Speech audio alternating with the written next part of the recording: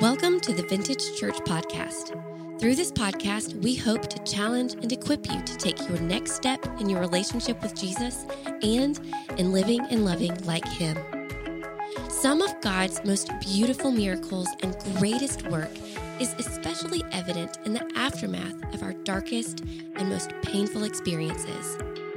After the dark days of the crucifixion of Jesus, light breaks forth in His resurrection. After hurt is healing. After brokenness is mending. After death is life. Through this series, we are learning to pay attention to how God is moving and growing our faith in and for the aftermath.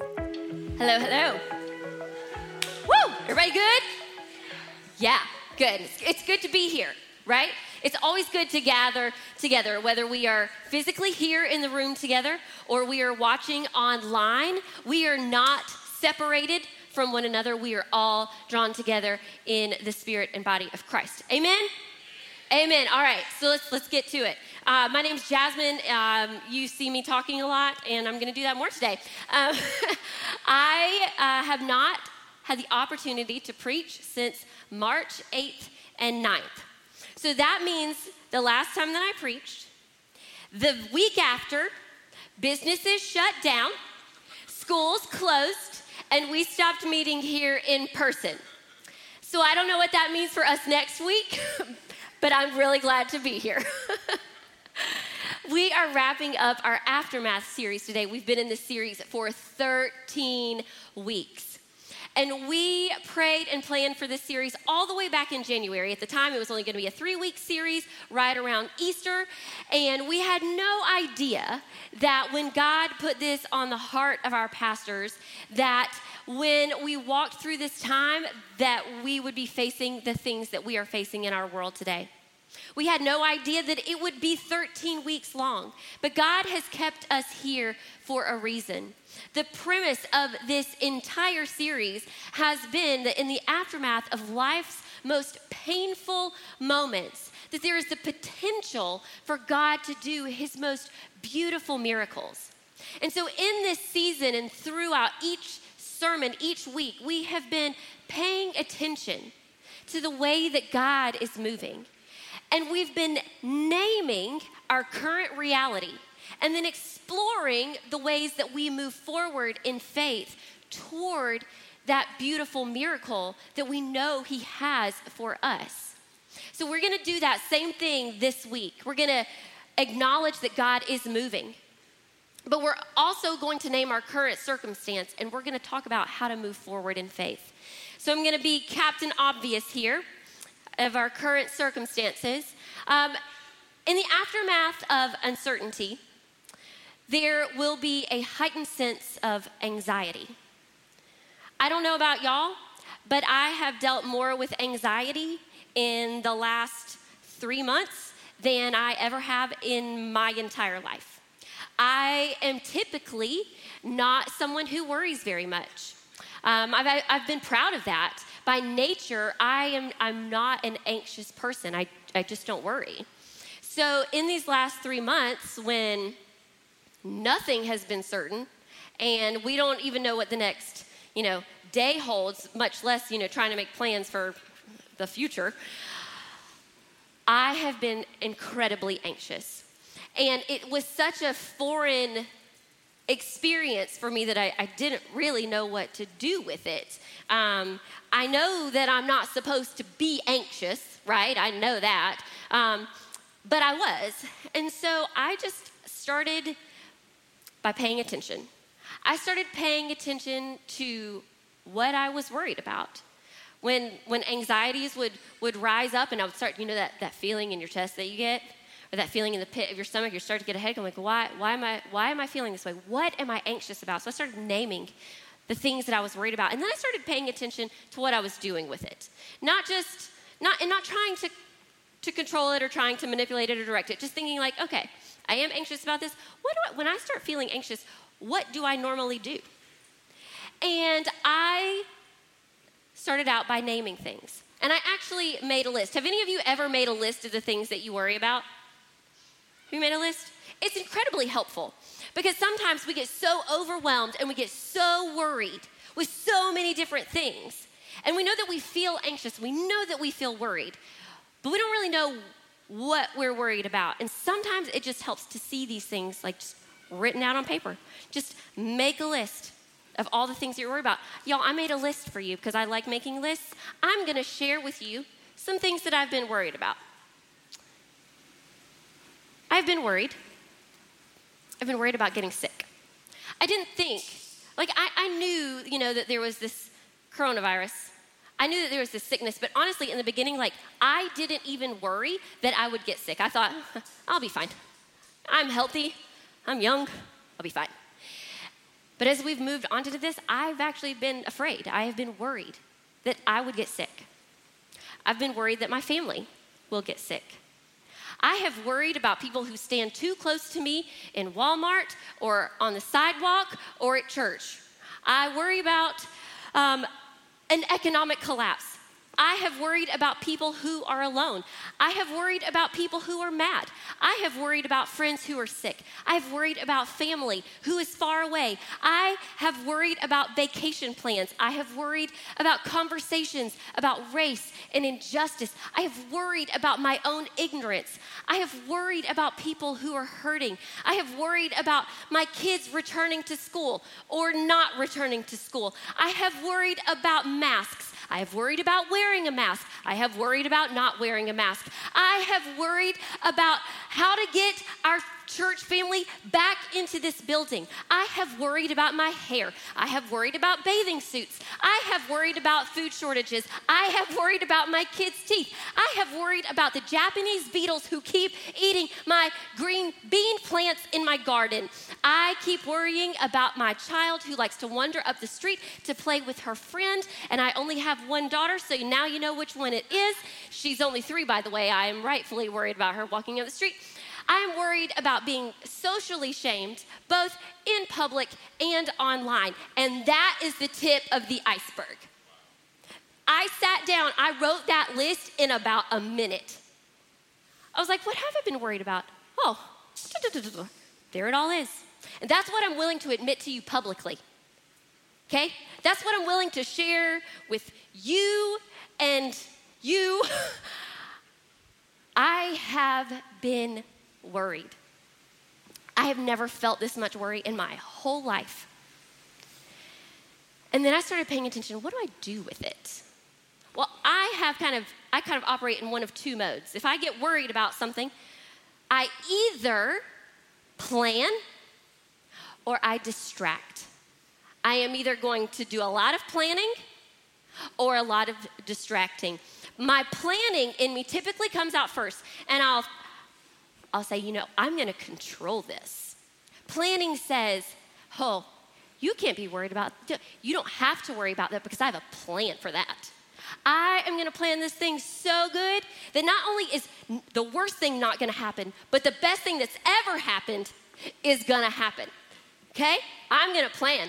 I'm going to plan so good. My plan's going to be so good, and I'm going to follow through so good that I won't have anything else to worry about. That is how I am going to handle my anxiety. I'm going to plan.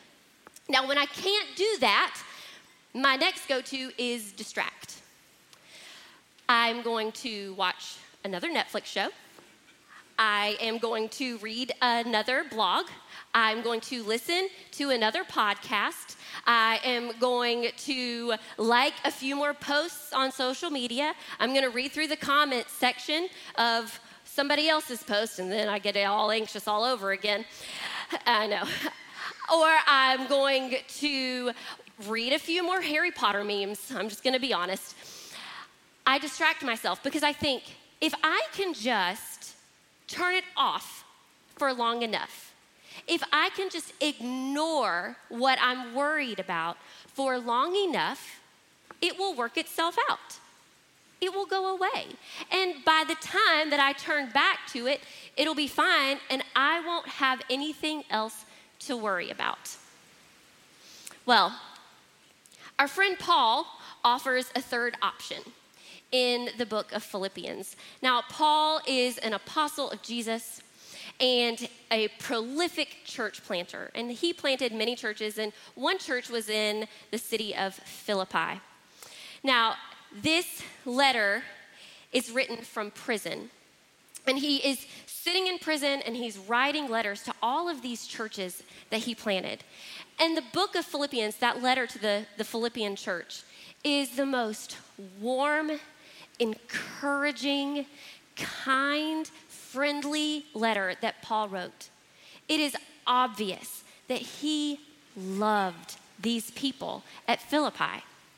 Now, he's sitting in prison, and he is writing a letter, and for all he knows, and for all we know, it's the last letter that he will ever write to this group of people. And so I imagine him sitting there in prison and thinking, like, what do I need to tell them? What do they need to know? What do they need to believe? What do they need to practice so that they can move forward, so that they can continue to not just advance the gospel, but so that also they themselves can grow closer in their relationship with Jesus, so that they can move forward in faith and in courage? What do they need to hear? Now, here's Paul sitting in prison, right? He's already been busted out of prison one time. God got him out of prison, literally busted out, like walls came in and all the things. But he doesn't know that that's going to happen again. For all he knows, this prison sentence will end in death. And so he kind of has this one chance to express to people that he loves so much what he wants for them. And here's what he says in Philippians 4, starting in verse 6. It says, "Be anxious for nothing, but in everything by prayer and supplication with thanksgiving, let your requests be made known to God."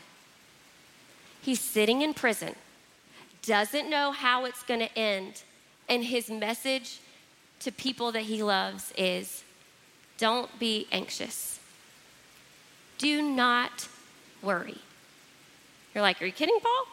You should be worried. You are sitting in jail. And this is probably not going to end well. And you're telling us don't be anxious? And we can say, like, that's not fair though, Paul. Don't be anxious. I was born a worrier. Have you ever thought that? Like, I came out of the womb worrying. I've worried all my life. Well, here's what I want you to know.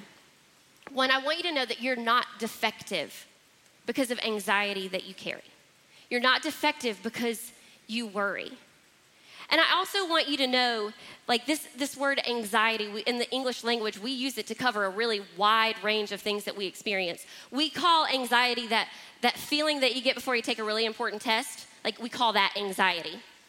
But then we also call the thing that we experience nonstop every day, 24 hours a day, 7 days a week, when we cannot physically control our worry and our anxiety, and it rises up in us in physical manifestations, and we see a doctor and we see a counselor and we take medicine. We also call that anxiety.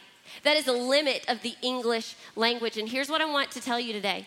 If you experience anxiety in such a debilitating way that you need to take medicine and you need to see a doctor and you need to go to counseling, it does not mean that you do not trust Jesus. It does not believe that you don't love him. It does not mean that you do not trust that he is the great and powerful physician. It does not mean that you don't trust him as your wonderful counselor. I don't know who needs to hear that today, but it's okay for God.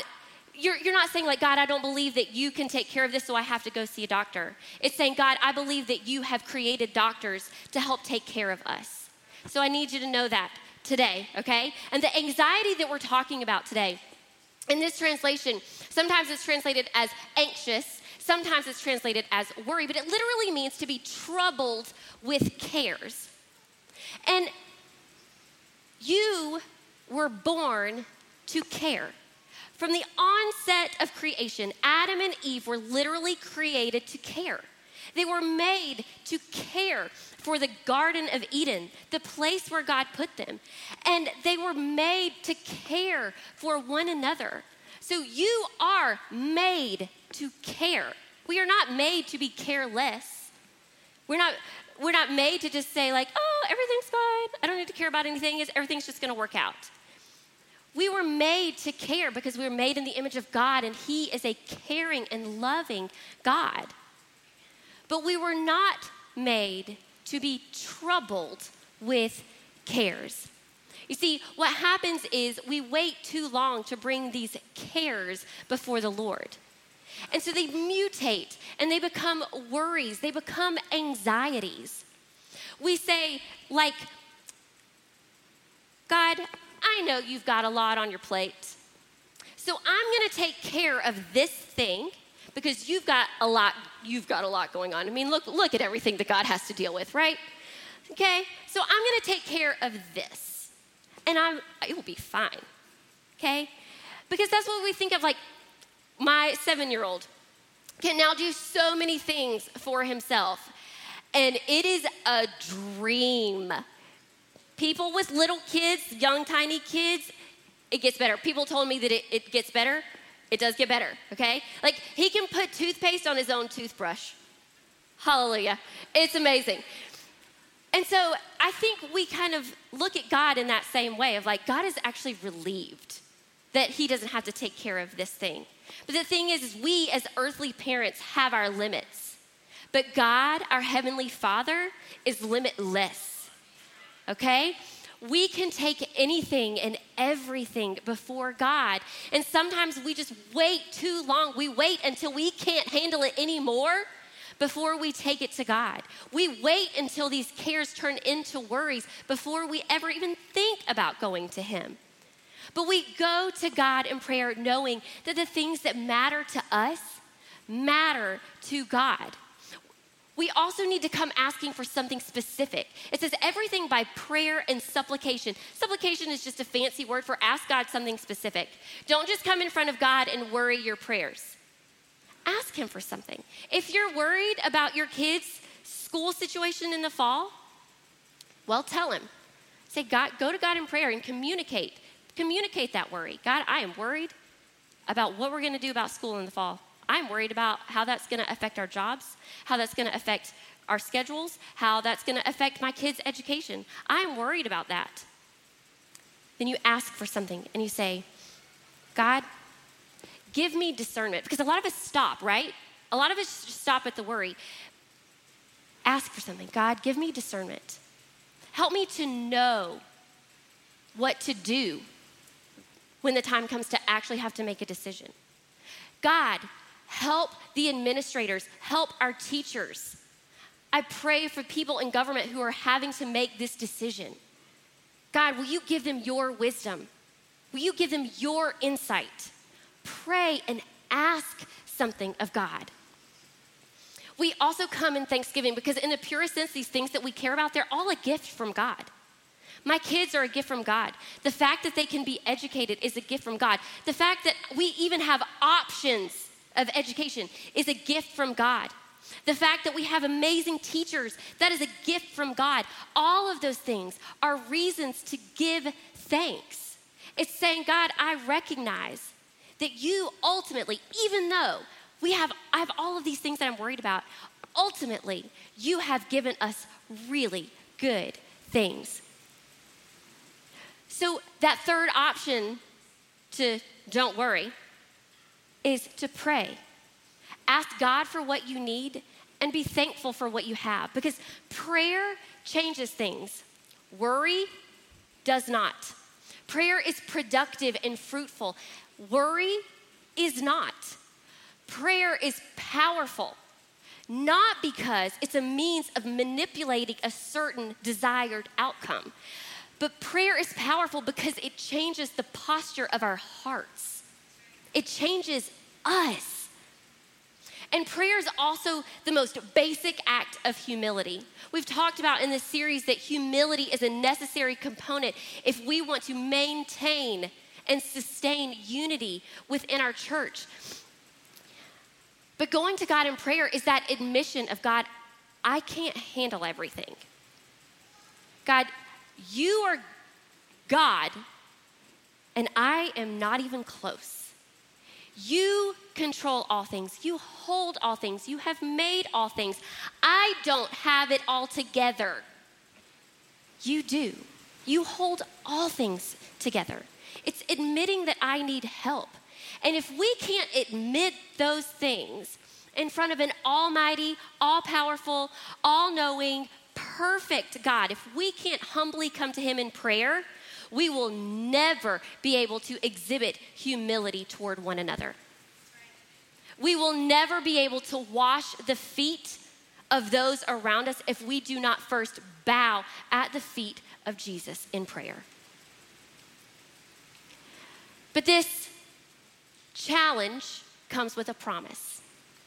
He says, if you pray in this way, Philippians 4:7 says, and the peace of God, which surpasses all comprehension, will guard your hearts and your minds in Christ Jesus. You see, the aftermath of uncertainty can either be weighted with worry or it can be filled with peace. We have some agency, we have some choice in whether we want this season to be filled, to be weighted with worry, or we can have it to be filled with the peace of God. Because prayer is our signal of willingness that we're ready to participate in God's peace. It's saying, okay, God, I've tried it my way. It did not work. I want to do this your way. And we come to him, and then God promises this peace. And this is not just any peace. This is peace that surpasses understanding. It's a kind of peace that I cannot explain, that it cannot be measured. It can only be experienced. And I know that you're like, oh, great. Then how do I know it's real? I can only tell you that I have experienced that. And it feels like that you are in the center of what by every circumstance should be awful. You should be like ripped to shreds right now. And that peace of God feels like God just went and like set up this big protective bubble. And that's what the promise is, right? He says that the peace of God will guard your hearts and your minds in Christ Jesus. That's the promise. That we get the peace of God set up like in military formation around our hearts and our minds, because God's like, look, you're already worried. You are already drowning in anxiety and in trouble. And you can't take any more. I'm going to set up my peace around you as a guard so that nothing else can penetrate and get to you. What a kind, loving thing for God to do for us. And when we are in this protective peace of God, it helps us to be able to stop worrying about our cares and start attending to other things that Paul outlines in Philippians 4:8 and 9. He says, finally, brethren, whatever is true, whatever is honorable, whatever is right, whatever is pure, whatever is lovely, whatever is of good repute, if there is any excellence, and if anything worthy of praise, dwell on these things. Dwell on these things. He's saying, center your mind around these things. When I think about dwelling, I think about like setting up camp, that we're going to stay here for a while. Dwell means stay. These are the things that you should stay on. Yeah, your mind is going to be filled with a lot of things. And it's going to be pulled in a lot of directions. And a lot of people are going to tell you a lot of different things. But don't stay there. Stay here. Your mind might wander. You might start to worry. Your heart might start to worry. But don't stay there. Stay here. And just because these things are good, whatever is true, honorable, right, pure, lovely, good, excellent, worthy of praise, it doesn't mean that they're easy. And it doesn't mean that they're comfortable. It's not always comfortable to think about what is right, especially when you're wrong. Okay? But his peace gives us space to feel that and to think on that. And then he says, the things you have learned and received and heard and seen in me, practice these things. And the God of peace will be with you. Practice these things. Do them over and over again, habitually, until you have learned it. I used to teach elementary school, and watching kids learn how to read is one of the most fascinating things, where you basically take kids from understanding that this combination of like circles and lines form a letter that make a sound, and then these sounds come together to make a word, and then these words string together to make a sentence, and then those sentences all have meaning that make up a story. It's a fascinating process, but it's also very frustrating. And a lot of times you watch kids want to give up, but they know that there's something for them on the other side, and so they keep reading, and they keep practicing, and they keep trying, and they keep mispronouncing, and they keep misreading. But sooner or later, they get it. And now, as adults, you can't look at a word without reading it, right? I mean, have you ever, that is such a, phenomenon to me, that, I literally cannot look at, a menu or a sign or a billboard or anything that has a word on it and not read it. That's the kind of practice that we need to do as believers. All of these things that Paul is telling us, how to pray and how to think, we practice and practice and practice until we don't know life without it, until we don't know how not to do it, that it becomes so second nature to us. And that's his challenge to us, is that we practice it until it's accomplished, because the peace of God will guard you, and the God of peace will be with you if we practice these things. And this peace also affords us space to gain proper perspective on our circumstances, because so often that's why we carry these worries, is because we aren't properly putting all of these things in the right place. That word perspective means to see, like spectacles, perspective.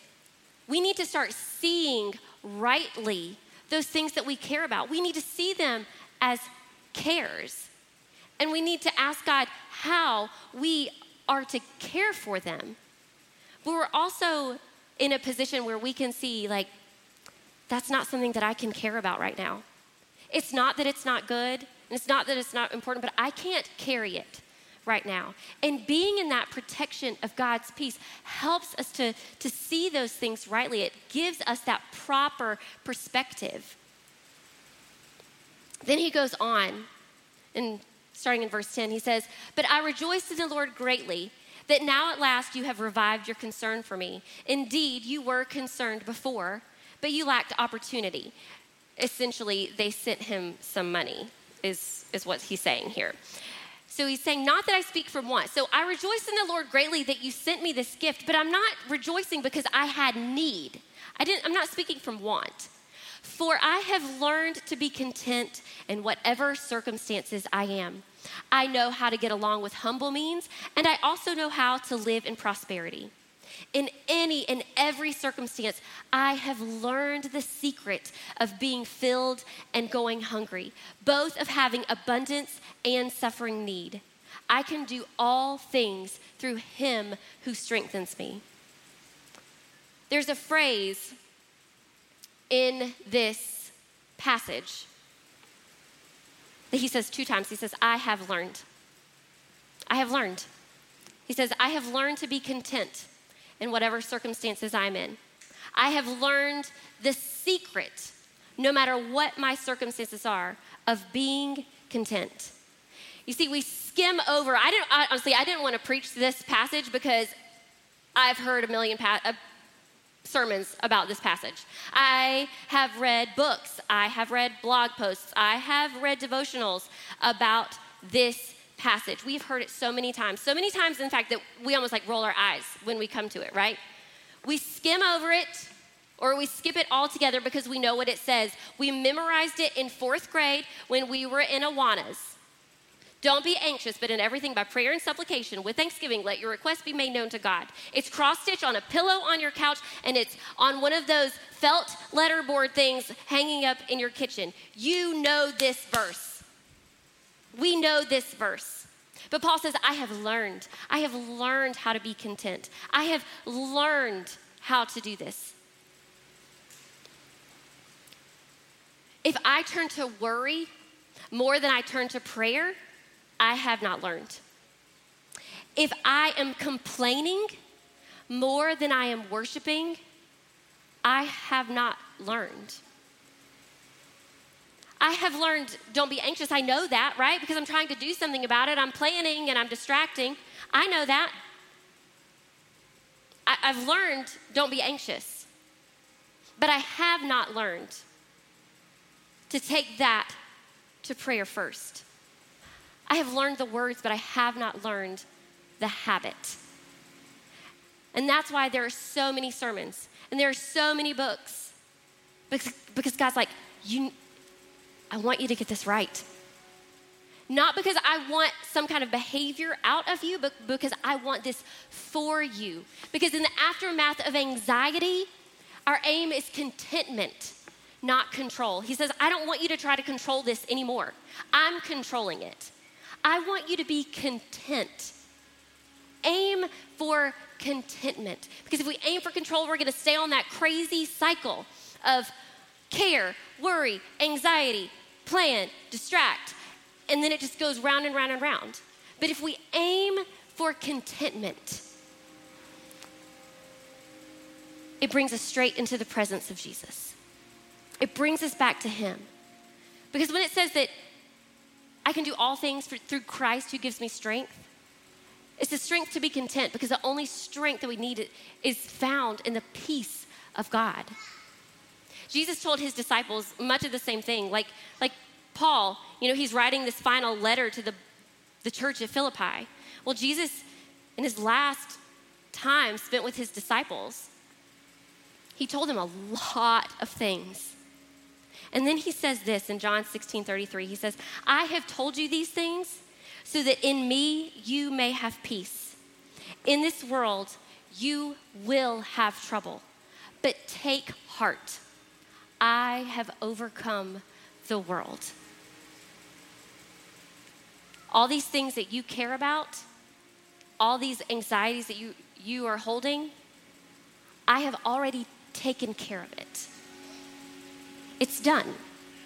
So you don't need to worry about it. I have so much more for you in this life than for you to spend it worrying. So I took care of it for you. I have overcome it already. Let's pray. God, you are so good. You are always faithful to fulfill your promises to us. God, you don't just tell us not to do something. You always make a way for us, and that way is always directed straight back to you. God, you never leave us. No matter what situations we find ourselves in, no matter what anxieties that we're carrying around, God, one, we never carry them alone, and we are never alone. So God, as we worship again, as we come to you, remind us of your presence here. Remind us that we will never, ever be alone, but that the peace of God will guard our hearts and our minds in Christ Jesus. Lord, hear our prayer. Thanks for listening to the Vintage Church podcast. We hope that what you experienced today inspires you to live and love like Jesus. Stay connected with what's happening at Vintage and grow deeper in your faith by downloading the Vintage Church app. Through this app, you have access to sermon notes, upcoming events, devotionals, additional podcasts, and discover ways to connect in community. You can easily download our app by going to app.vintagechurch.net. We hope you join us again soon.